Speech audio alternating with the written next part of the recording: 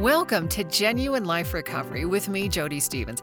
I am here to help you and your loved ones overcome addictions.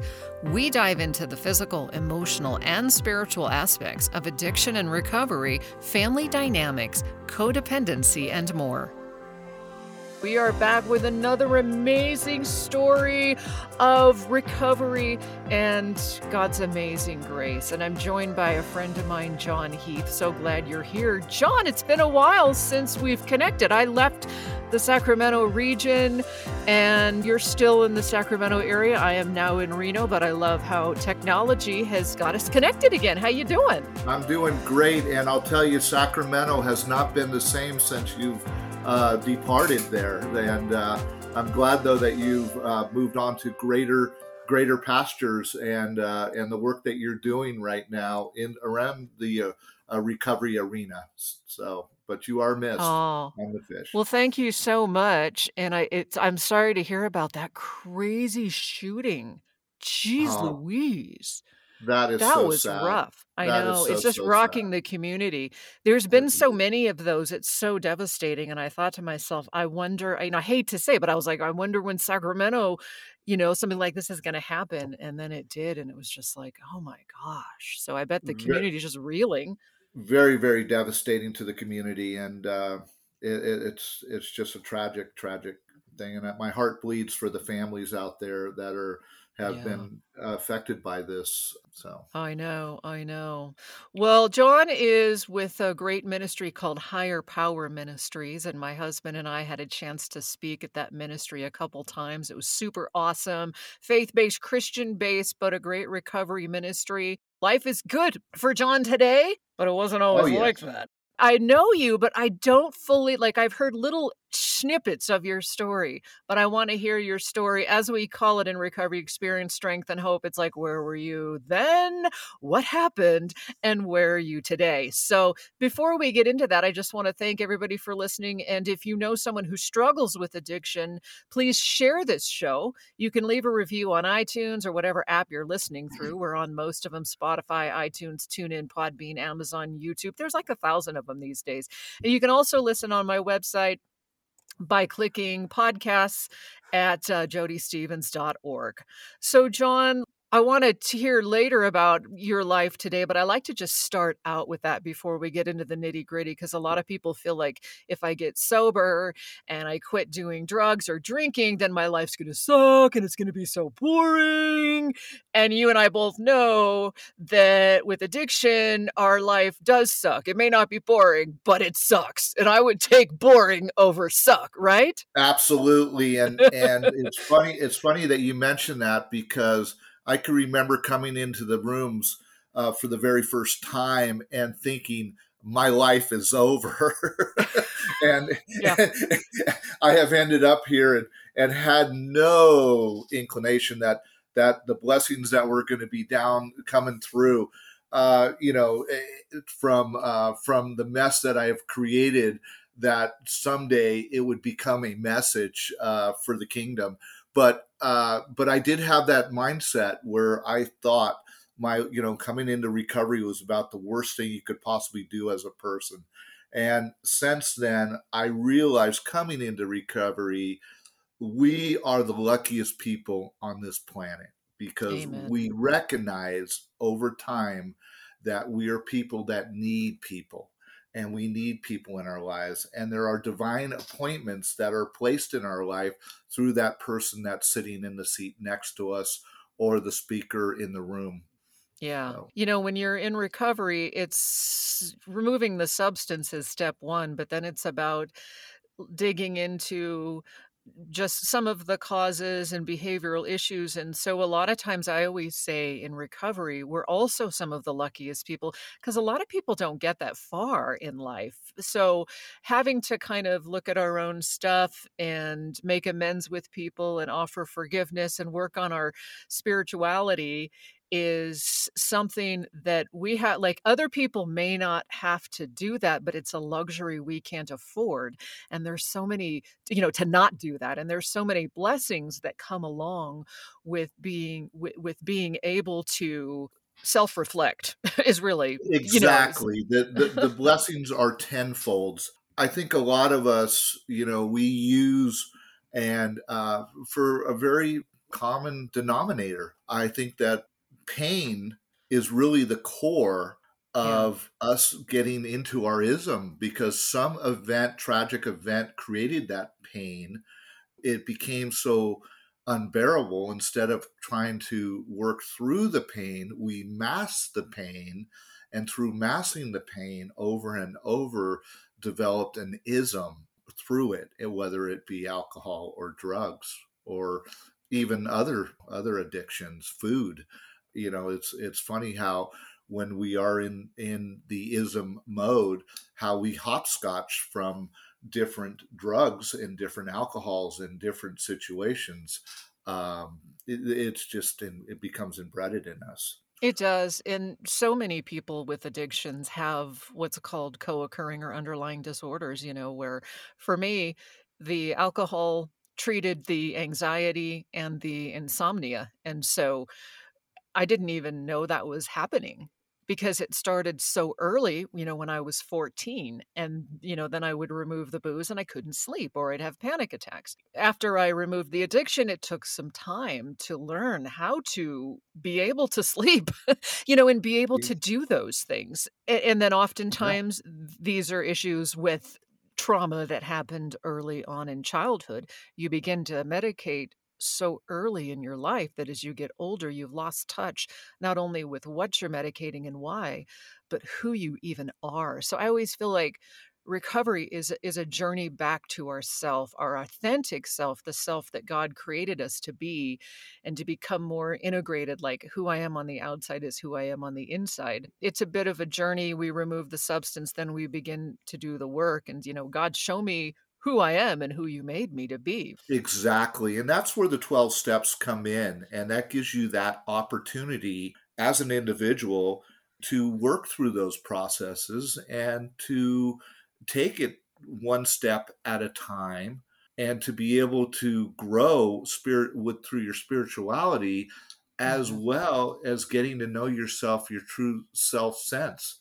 But I do believe there are events that happen in one's life that are pretty much pilot lights that trigger one to take the next step further to mask those pains. As for Mhm. myself, I looked back and I really did some self examination and through working the steps. And one event that happened that was very tragic was my grandmother had was up very early one morning, and we were living fairly close by. We got a phone call, and my grandfather had called my father at 5 a.m. and said my grandmother was on fire. She had caught herself on fire from a tea kettle. Oh And my gosh. why my father brought me to that scene, I'll never know. I think he was in fear. I don't understand it to this day because I would never do that to mine, but it's different times, different place. Yeah. And I walked into this horrific scene. It just really affected me and I was only like 9 years old at the time. I was very, very young. We had then moved my grandfather into our house, who at that time, now looking back later, was one of us, and an alcoholic.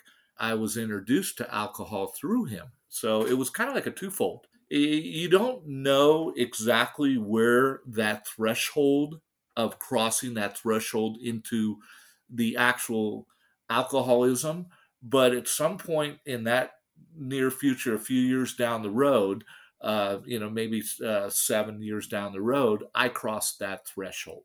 And Mhm. once you cross that, I believe it's really the point of no returning back the ism, but Yeah.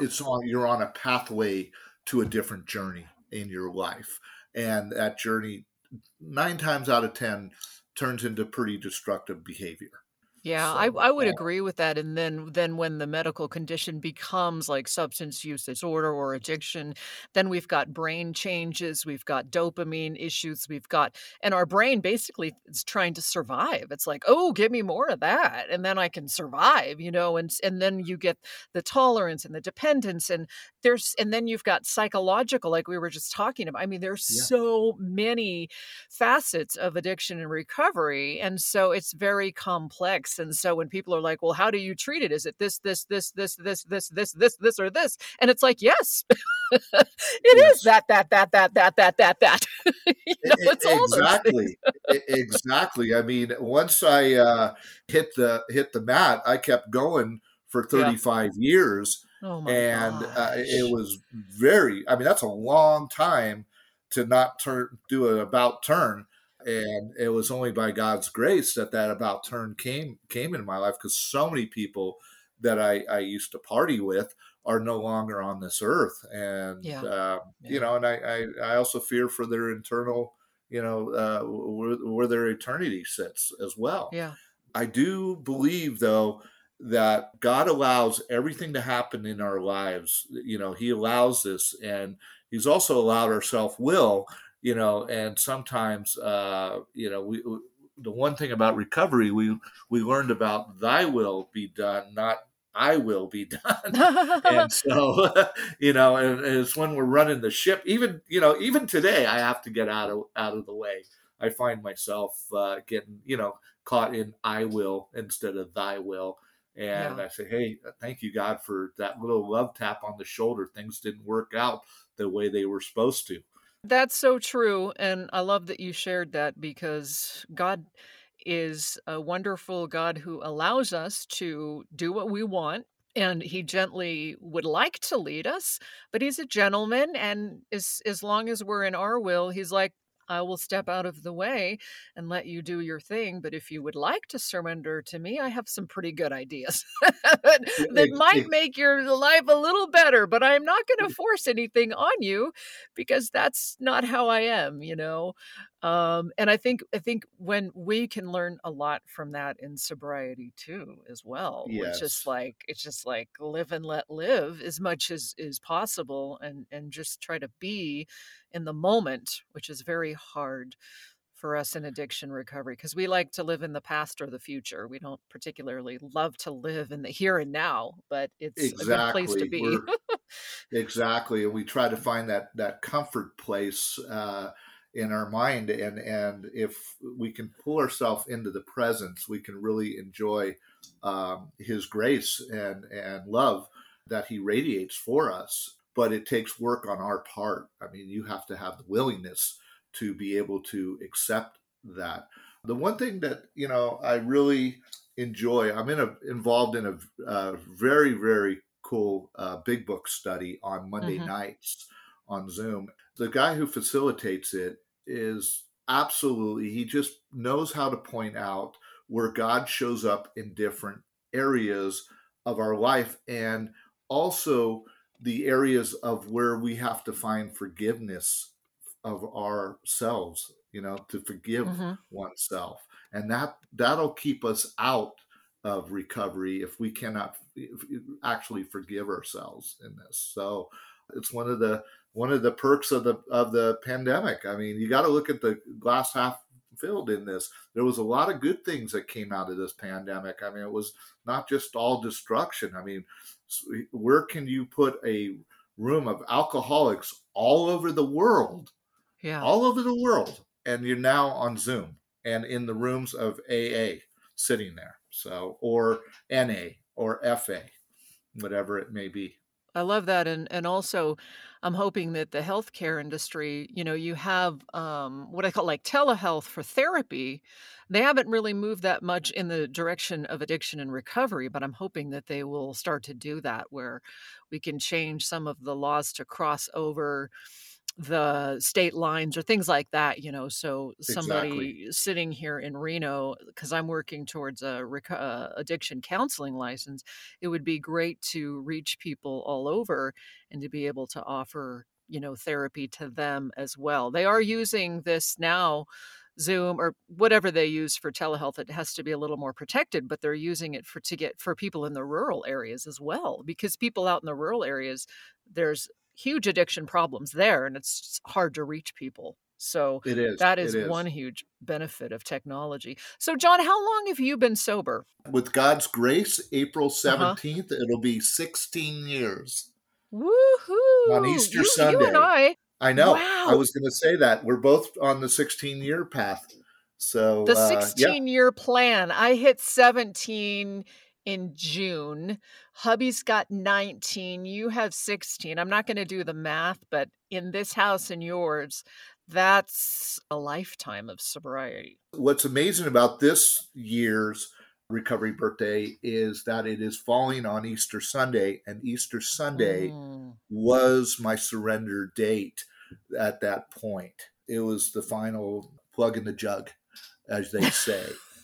Except it was a pint Mhm. of Jack Daniels sitting at a bar in Oh. San Mateo after I have driven my mom and my family to a Easter brunch. I'm at the bar, and I knew it was my last. It was going to be supposedly my last shot, but it was a Mhm. pint of, and I just drank that down and said, "This is it." And Wow. and it was amazing. It was like, there was steps involved to get to that point, Yeah. because the previous year I had given up methamphetamine, Oh my which I was a gosh. extreme addict. It stole my soul basically for Oh. several years, but Mhm. we can get into this in a little bit. I mean, I've hopscotched my addiction greatly. Do you Method, still have all your teeth? I still have all my teeth and I have Wow. no cavities. So I'm doing pretty good on that. So How does meth yeah, it do was that? It's amazing. like, Yeah, yeah, and I was pretty heavy user, so it yeah. was. I'm glad I have all my teeth. That's for sure. How So does it do that? Do you know? Like, because I see people that have done a lot of meth oh, and they it just it well, it's like an acid. It breaks down. I mean, oh my it's about gosh. it's about the worst thing you can put in your body. I mean, it's the chemicals that are involved in it are just absolutely it's destructive. That's why you see cooks, they're in full gear, and you hear about these meth labs or meth houses that are, that they're now condemned. I'm in the Mhm. building industry. I'm an engineer. I know the destruction it does because it actually almost like stains the materials in the house where you cannot. It just embeds itself from there. So that's why Now, when you say meth, are you talking about crank or are they the I'm same talking about things? crystal meth. I had hopscotched from cocaine to heroin, alcohol, and then had time in between all that. But the meth was brought on, and it's the old story: the drug giveth, and then it taketh. And when it Yeah. taketh, I had two toes tipping in hell. I mean, I can Yeah. literally feel it. Not only the physical presence of the people, but the spiritual presence was like nothing you would ever experience. Wow. I remember back that it had gotten a hold of me so bad. I had not left the house, Jody, and I'm really kind of embarrassed to say this, and I tell my story in recovery to help others, but I had not left my house at in the end of the addiction for almost a year. My life had come to a room, to Hell's Angels, dropping off a drop once a week, and my wife basically saying that she was going to leave me with a 2-year-old child, and she should, for rightfully so back then. She had gone to a pastor to that she was going to church at Central Peninsula in Foster City Church, and went to the pastor and said, "Look, your husband." Said her husband is an addict and is using at this level, and I'm just waiting for the day that I come home or go up to the room and I find him dead. Yeah. And what do I do? What do I do with Yeah. this? The recovery pastor, who I love dearly, Steve Arell, who's since then passed, asked her very three questions. And to this day, I could see how God used him mightily in people's lives. he asked her this. He goes, and my wife's name's Marie. He goes, Marie, has your husband ever physically touched you? And be honest about these questions in a wrongful manner. And she said, no. And he goes, has he ever physically abused, emotionally abused you verbally? And he goes, well, but what he's doing is emotionally abusing me. He goes, no, no, no. Directed it towards you, not himself. And she goes, well, no, not really. And then he goes, and with your son, has he done either of those things, physically or emotionally toward? He goes, no, he loves little James, but it's him what he's doing to himself. And he goes, Marie, you can't leave him. It Mm. doesn't qualify. All I can do is tell you that you need to stay in and keep praying for your husband. And he goes, we serve a mighty God. Jody, she came home with that and told me the events that took place that day from this pastor. And it was the attraction of his grace working through with the Holy Spirit that touched my heart and said, look, this man is actually accepting me exactly where I am. And what he was really doing was emanating Christ, because Hmm. Christ accepts us exactly where we are, even in the midst of our deepest addiction. And it was at that point that the attraction, as they talk about in recovery, clicked.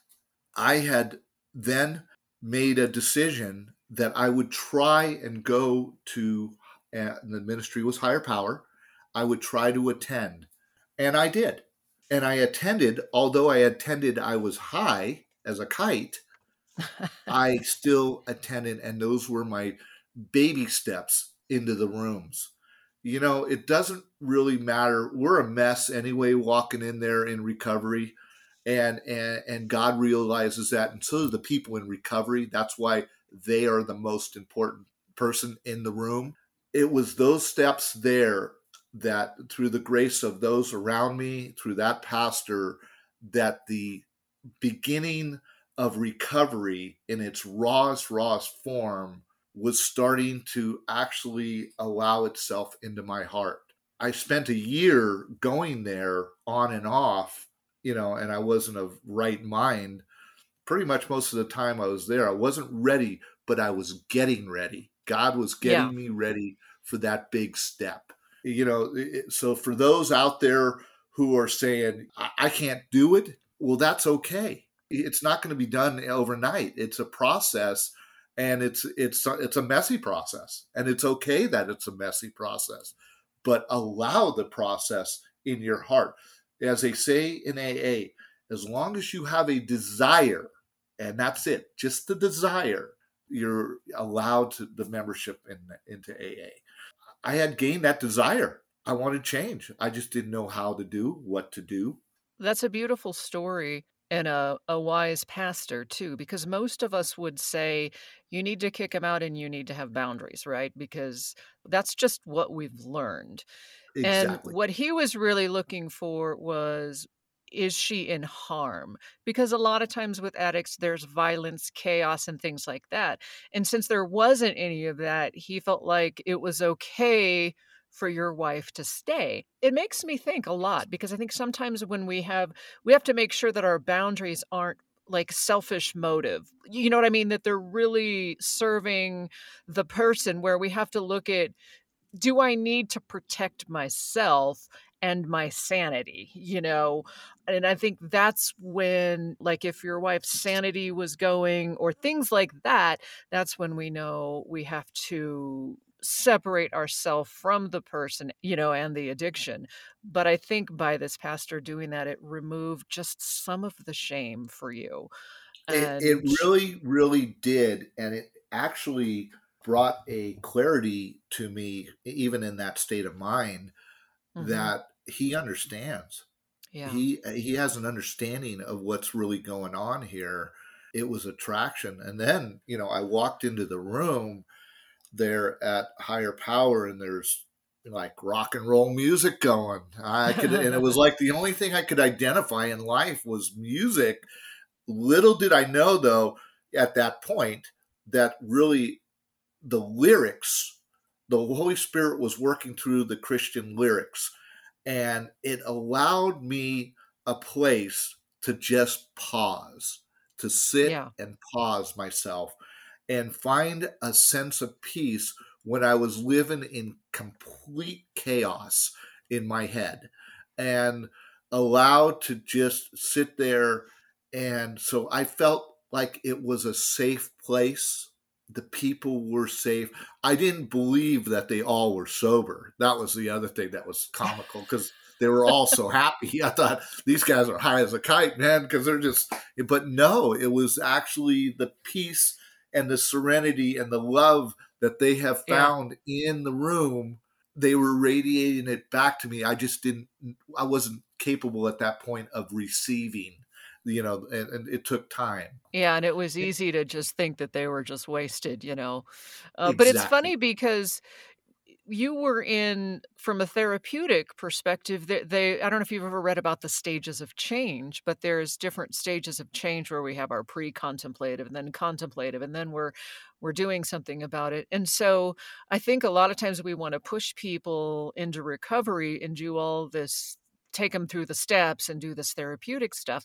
But if they don't even know they're an addict, like they may be like you were kind of like, I think maybe I have a problem. I don't really know. I'm still kind of want to bargain with it. You can't really do much, but try to lead them towards wanting to change, right? And until they're ready to change, nothing else really works. It doesn't really help to like sponsor and steps and, oh, let's do cognitive behavioral therapy. It's like you don't even know that you want to change it. So it's a process. There's a saying in the rooms, sick and tired of being sick and tired. And Mhm. that is so true, because, there's so many things that you go through when you're out there on the other side. The nudge from the judge wasn't enough. The third DUI wasn't enough. Yeah. The crash in the car, with and walking in with glass in your head from the windshield, that wasn't enough. I mean, Yeah. being served papers for and losing your job, that wasn't enough. So it's until you personally are ready, all the sponsorship, all the steps, all the, it's not going to work. You have to take that step yourself. The thing is, we come into there and we run our lives and we keep our fists closed like we're ready to fight. But until we come in open palmed and Yeah. saying, I'm ready, that's when his will step in and help and guide you. There's a lot of work you got to do yourself. I'm not going to say that to anyone. When I work with a sponsee, I say there's a lot of work, but we always say a prayer that his will helps us, you carry through, me carry through the steps in the order that they need to be. I always tell sponsee they do not need, this is not a perfect selling book that they're presenting when they do the little bit of journaling. It's just getting it down and Yeah. having the opportunity to reflect back on where you were. And the beauty of it is that you can actually see the healing in motion. The ninth step of making amends, that's, those steps are in order. But the beauty is we're able to make amends. And there's Mhm. various ways of making amends, like in the Yeah. ninth, with the ninth step. There's an opportunity that most people don't even get who are not in recovery and has created wreckage in their life. So, Yeah, and for um, those of you that don't know, the making amends is step 9, which is really what I call sweeping off your side of the street, and it's where we look at the exactly. wreckage and we take responsibility for it. We don't go, "I'm sorry, but," it's an "I'm sorry." And even and of course, we know there's enough blame to go around. That doesn't mean that the other person wasn't part of the dysfunction. It's just we're just doing our part to clean up the mess. It's not necessarily about them, it's about us and taking accountability and taking responsibility for our own part and stuff. And it's very healing. That is so true. And the healing continues as we come back with part 2. This concludes part 1 with John Heath. John, thanks for hanging out. We're going to come back next time and we're going to hear your story, which is totally wild and totally crazy, but it has a beautiful ending. And it's not over yet, of course. So join us for part 2 coming up. Thanks again for being here. And again, please share this show on social media. You can hit the share button too on any of the apps you're listening through. Genuine Life Recovery is on iTunes and Spotify, TuneIn, Amazon, Audible. You can also just click podcasts at jodystevens.org, and feel free to reach out to me as well. My email is genuinelife@jodystevens.org. Jodie Stevens with a V, Stevens. Thanks for listening, and we will have more with John coming up on the next show. Thanks for hanging out, and we'll talk to you next time.